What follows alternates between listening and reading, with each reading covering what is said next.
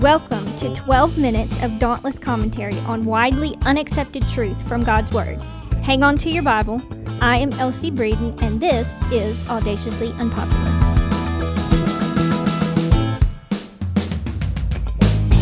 I don't know if you guys went Black Friday shopping this year, but my mother-in-law and I always love to go Black Friday shopping.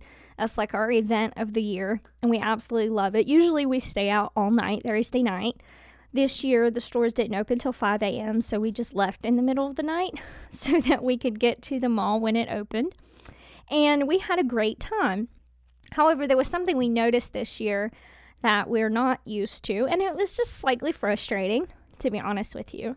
There were a lot of signs in like every store we went to that advertised extra savings. Some of these were at the door when you walked in. Some of them they were handing you coupons when you walked in. Some of them had signs by the register that said extra 10% savings if you text this number. Well, none of those were true.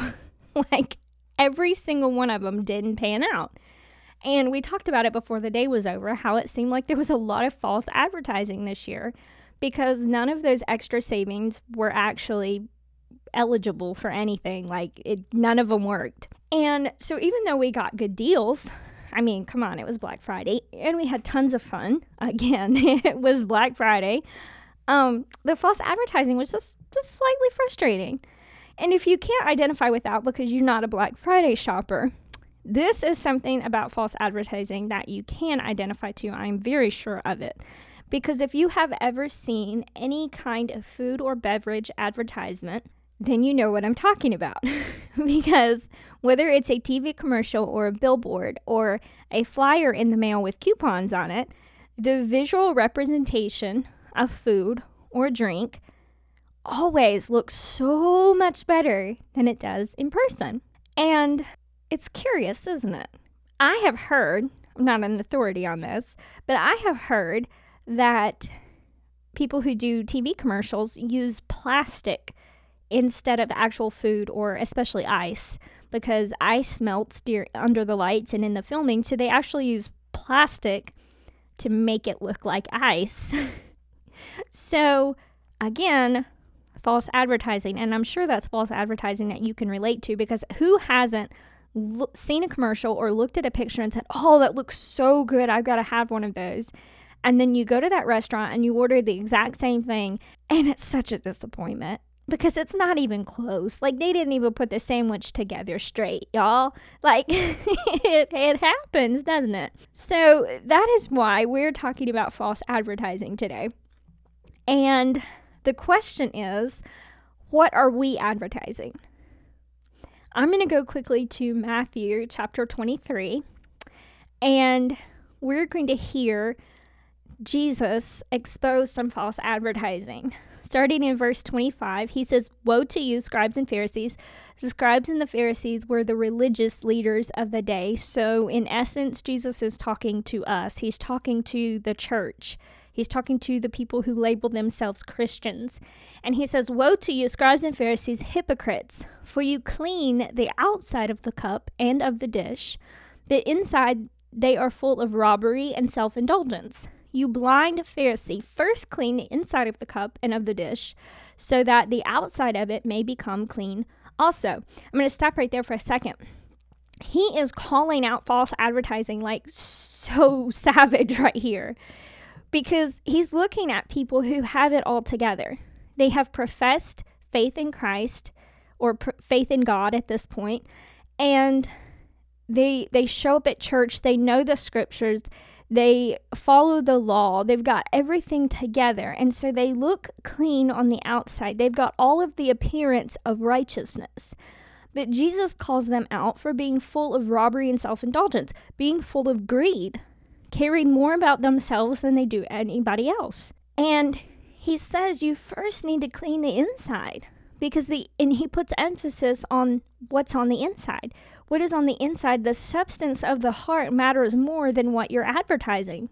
And it matters more than what the advertising looks like. I'm going to continue to verse 27. Jesus isn't done yet. He continues, "Woe to you, scribes and Pharisees, hypocrites, For you are like whitewashed tombs, which on the outside appear beautiful, but inside they are full of dead man's bones and all uncleanness. So you, too, outwardly appear righteous to men, but inwardly you are full of hypocrisy and lawlessness. So he takes it a step further, and he uses this analogy of on the outside, you appear beautiful. You've got everything cleaned up and sparkling. You might even have a little bling there as the final touch, that you're so put together and you're so righteous and holy and you follow the law and you do everything just right. But on the inside, you're still full of the old man. You're still full of uncleanness. You're still full of unrighteousness and sin. And he even says lawlessness. So on the outside, these religious leaders were keeping the law on the outside. But on the inside, they're rebellious. On the inside, they don't care about any of the laws. So applying that to us today, what are we advertising? Because if we're not careful, it's so easy to put our best self out there and to advertise that we are Christians and advertise the scripture and advertise that we're put together, that we've got this thing, that we're under control, that our old man has passed away, that this is the new me. It's so easy to put that out there. And to have social media reflect the best parts of ourselves, to reflect who we want to be instead of who we are on the inside. Because a lot of times I believe we're still ashamed of the parts of the old man that we harbor. Because we're supposed to die daily. We're supposed to let that old man die. And then our nature is supposed to be different. But sometimes I'm afraid that we hang on to that old man. We hang on to that old nature. Because sometimes it might be more comfortable to lie than it is to tell the truth.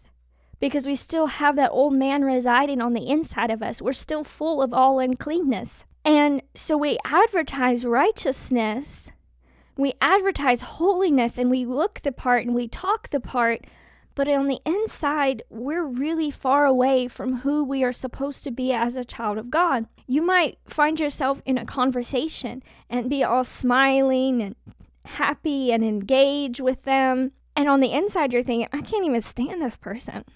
See what I mean about false advertising? It's easy, isn't it? It's easy to be in church and raise your hands and worship because that's what is expected and that's what everybody else is doing. But while we've got our hands raised and our eyes closed, we're thinking about that TV show we like. False advertising. Nowhere near him at that moment. Nowhere near worship in our hearts or in our minds or even our emotions in that moment. So we're advertising that we worship him, but our hearts are far from him. Matthew 15:8 says, Jesus is quoting Isaiah in this verse, and he says, "This people honors me with their lips, but their heart is far from me." It's so easy to advertise Jesus with our words, maybe with what we post on social media, with saying God bless you in public. It's easy to say things that promote Jesus and to make ourselves look like we're doing this thing right. But what matters even more than that is on the inside. And you might ask why? Why does it matter if the inside is not really up to what the outside is advertising? Well, there's several reasons. One reason is people are watching you. People who do not know Jesus are looking at you, and they may walk up to you one day expecting on the inside what you're advertising on the outside. They may come up to you and say, I need prayer. I want to know what it is to be a Christian. Can you tell me the gospel? How do I get saved? And they may come to you with these questions because on the outside, you look like you know the answers. And on social media, you act like you know the answers. But when they walk up to you, they find out that on the inside, you're just cranky. And you don't really have a reason for the hope that you advertise, let alone a hope that is in you. So that makes it important. We have a responsibility as children of God to make sure that on the inside there is a substance and there is an answer and there is a hope for the people who are searching, for the people who have yet to know Christ. The other reason why it should matter to us if we are false advertising is that Jesus sees the inside.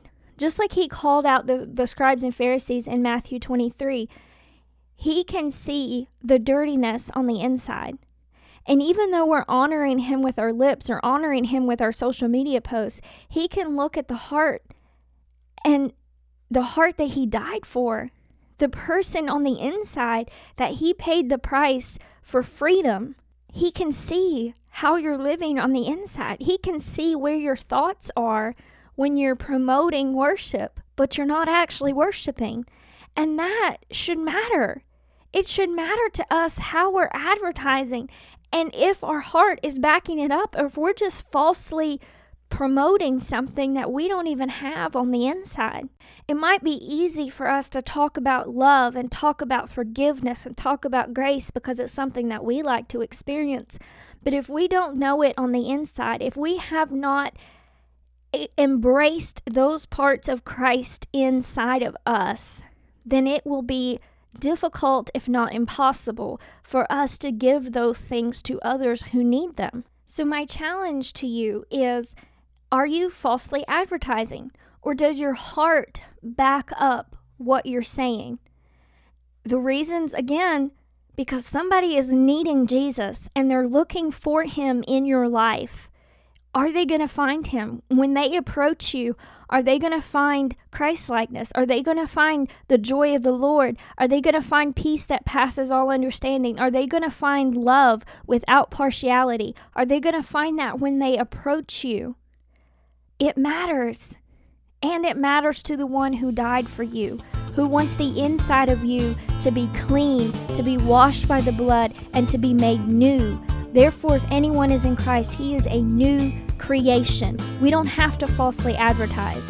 We can be new on the inside so that it looks like it on the outside.